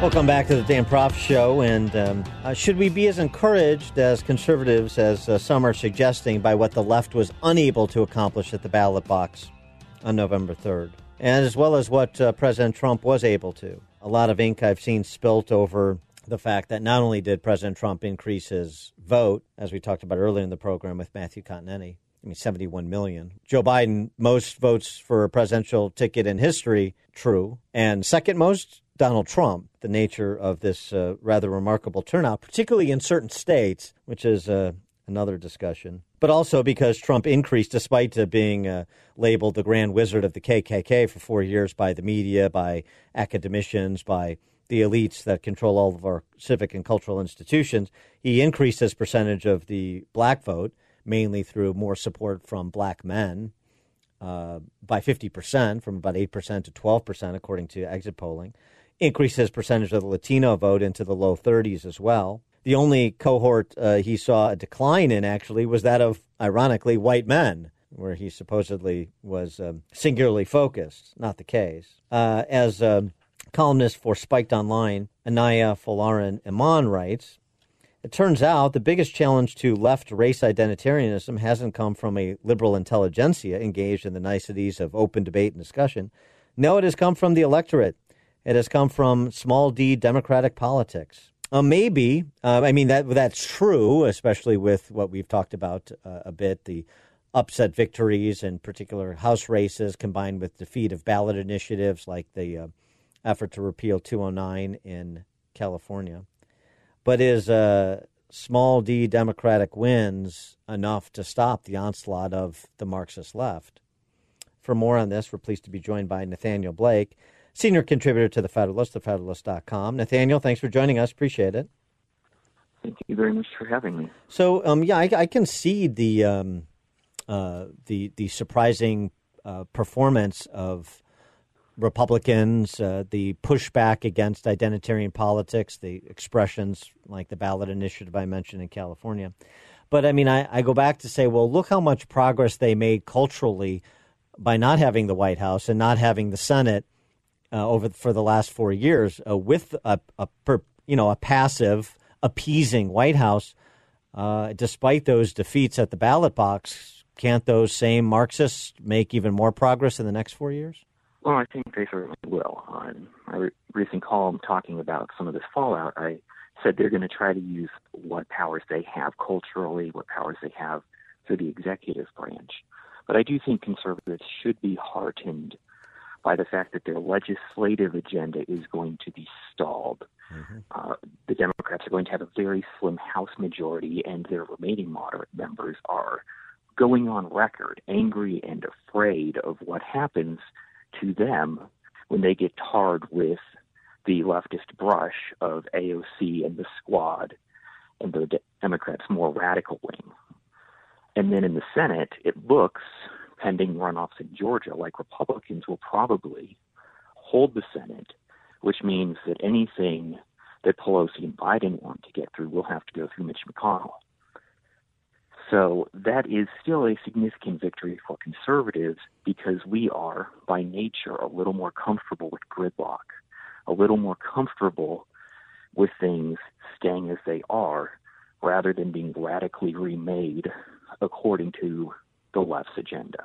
So, I mean, so ostensibly the argument here is, and Joe Manchin was making it essentially on behalf of Republicans, although he's trying to shore up the water that Democrats are taking on, saying things like ending the filibuster, packing the Supreme Court, the massive Green New Deal. Those are DOA in the Senate. Yeah, and as you point out, he's probably trying to help those Democratic Senate candidates in the Georgia runoffs by making it seem like, okay, it'll be moderate even if they win. But I do think Joe Manchin's a guy who is, well, a Democrat. He's not an AOC Democrat. So I think that he's telling the truth. He's not going to go for a radical agenda. And again, I don't want to pretend that the left will not make gains here. They will, and we're going to have to fight them legally, culturally, and so on. But it was heartening that after all these polls predicting massive blowouts, Republicans were going to get trounced, and progressives were already gloating about all the things they were going to do. It's not happening. There's not going to be court packing. There's not going to be an end to the filibuster. There's not going to be any sort of Green New Deal. So that is encouraging to me. And I want to pick up when we come back on what that encouragement might translate into with respect to Republican activism. Should we're going to get more leadership on some of these cultural issues from Republican office holders? More with Nathaniel Blake, senior contributor to the Federalist, Federalist.com, right after this.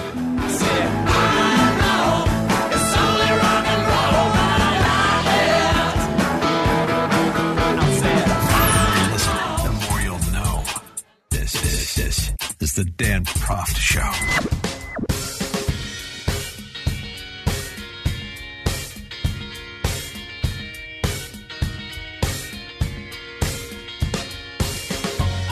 Welcome back to the show. We're speaking with Nathaniel Blake. He's a senior contributor to the Federalist.com, and we were talking about, in many respects, the surprising performance, at least as per the prognosticators of the Republican Party, and the results being, particularly with the likelihood that Senate majority is maintained and Mitch McConnell remains your Senate majority leader, that the Jacobin revolution will not quite go as advertised. You write in your piece at the Federalist, Nathaniel, your piece, if Republicans hold the Senate, leftists will be the hardest hit, that socialism, cultural revolution, and riots are not popular. But as anyone who understands the annals of world history knows, as you certainly do, they don't need to be popular in terms of 50% plus one. They just need to be motivated, and they need to face relatively light opposition, and mostly in the form of disagreement but appeasement. And that's sort of what it's been so far, I would argue. I mean, outside of sort of conservative think circles. And so when it comes, because of these election results, I guess the big question is, because critical race theory policies were beaten back, because some of the more aggressive identitarians who want to defund the police and transform America, Black Lives Matter and the like, because they were beaten back at the ballot box, will we see more Republican leadership, in addition, more Republican leadership on these issues beyond those in the chattering class in conservative circles? I hope so. I think these are winning issues. I think these are actually issues where Republicans can, in many cases, make inroads with minority voters. You were just talking about that a few minutes ago. And I think cultural Marxism, cultural leftism is not that popular with a lot of working and middle-class minority voters who want the same things other Americans want.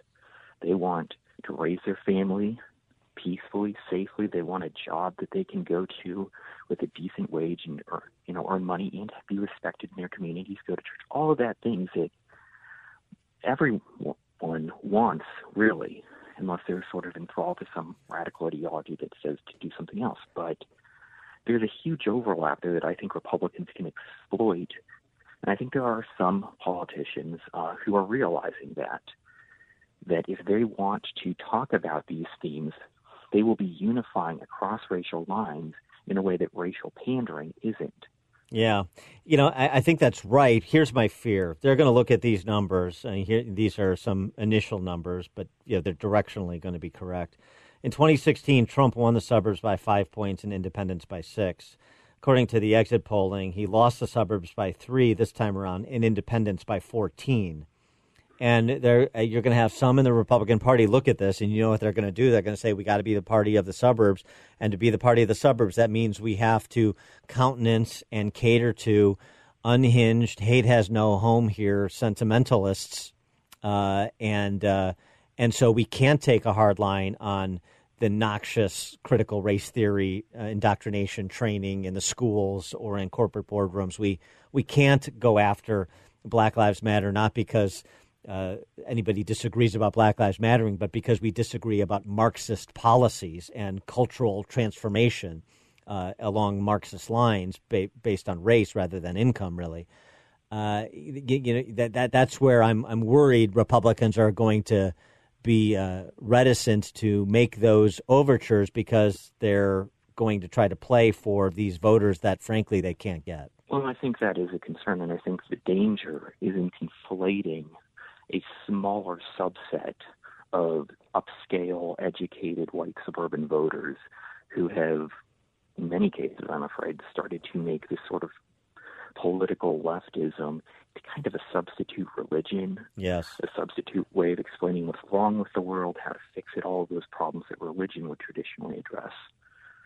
But they're still a fairly small subset of suburban voters. There's a lot of suburban voters who, A, are not white, and B, who are not that interested in this identity politics, cultural Marxism approach, but instead would be happy to vote for Republicans who oppose it. They might be a bit turned off by some of President Trump's personal excesses, the tweeting, some of the lack of honesty at times, etc. But it's interesting if you look at the thing where in a lot of these places, Republican candidates did pretty well, sometimes running ahead of Trump.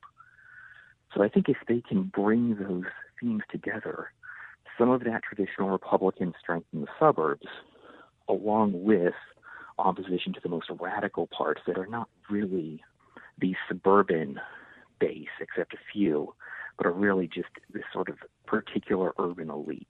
Right. Mostly a white elite. No question. No, there's no question. And so it's what they don't understand about the suburbs, that nuance that you're describing, that they need to understand. And something else they don't understand about Latinos, they need to understand.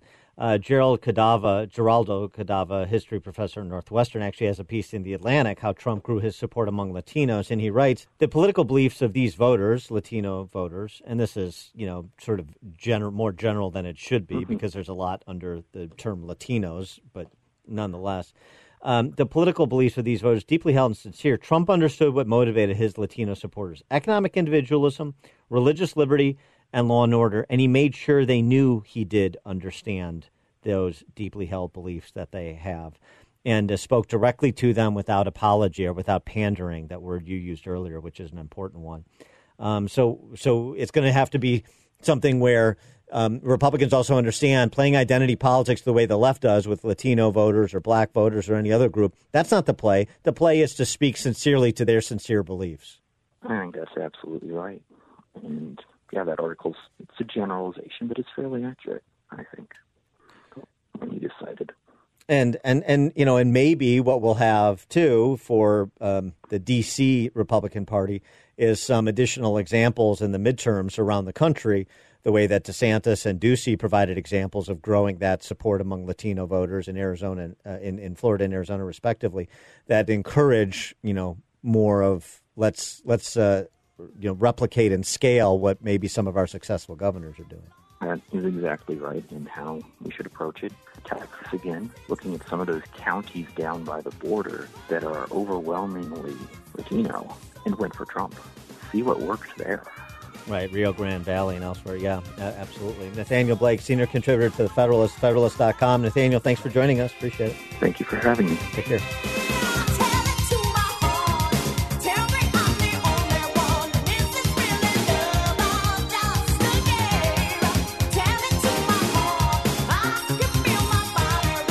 You're listening to The Dan Proft Show on the Salem Radio Network.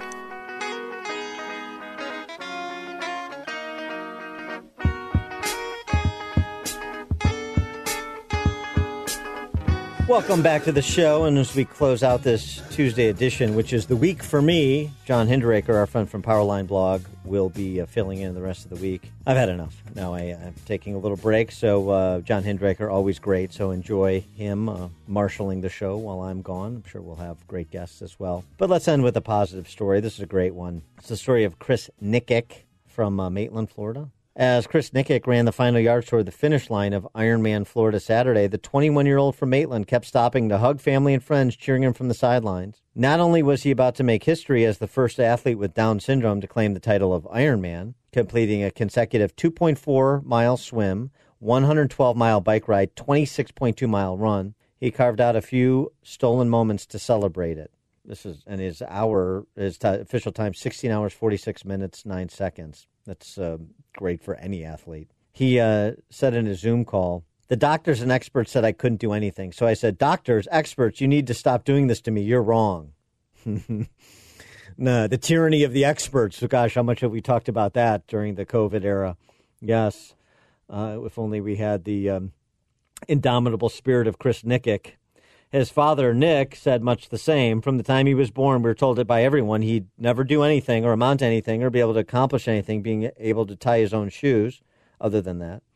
We believed them for the longest time. His first surgery to repair two holes in his heart was 5 months old. He needed a walker at 3. He attended 7 schools from kindergarten to 5th grade, where his parents finally found a small private school willing to take an inclusive approach. Began swimming at his... as a kid in his parents' backyard pool at age 16, and he could barely swim a lap or run 100 yards without stopping. But in January of 2018, 2 years later, signed up for a newly launched triathlon program through Special Olympics Florida. Began with a series of group training sessions on the bike, on running trails, and the open water. 2 local race organizations soon included Special Olympics divisions within their triathlons. And one of those open water training sessions, a 1-kilometer swim at an Orlando lake, first-timers who make the distance sign their names on a wall. Chris World Champ is what Nikic wrote, which led to a discussion with his dad, who's also a swimmer, about doing triathlons and eventually an Ironman. Nick said, I realized, why not? Why can't he do an Ironman? His dad, about Chris. So I gave him a piece of paper and I said, why don't you write down your dreams, tell me what you want out of life. Listen to this. This is fantastic. He didn't have to ponder long, Chris didn't. He wants his own house, he wants his own car, and he wants to marry, quote, a smoking hot blonde from Minnesota like my mom. Sure, who doesn't want that, Chris? His father says the smoking hot blonde is conceptual, not literal, but Chris repeated at least once a day during the 2 years of training 6. It's good to have a goal to work towards. Anyway, Ironman Chris Nikic from Maitland, Florida, 21-year-old gentleman with Down syndrome. What an inspirational story. And as I said, a testament to the indomitability of the human spirit and also the value of every human life. Every human life. Thank you for joining us on this installment of the Dan Proft Show. Enjoy the rest of the week with my friend John Hinderaker, and I'll catch you back here on Monday.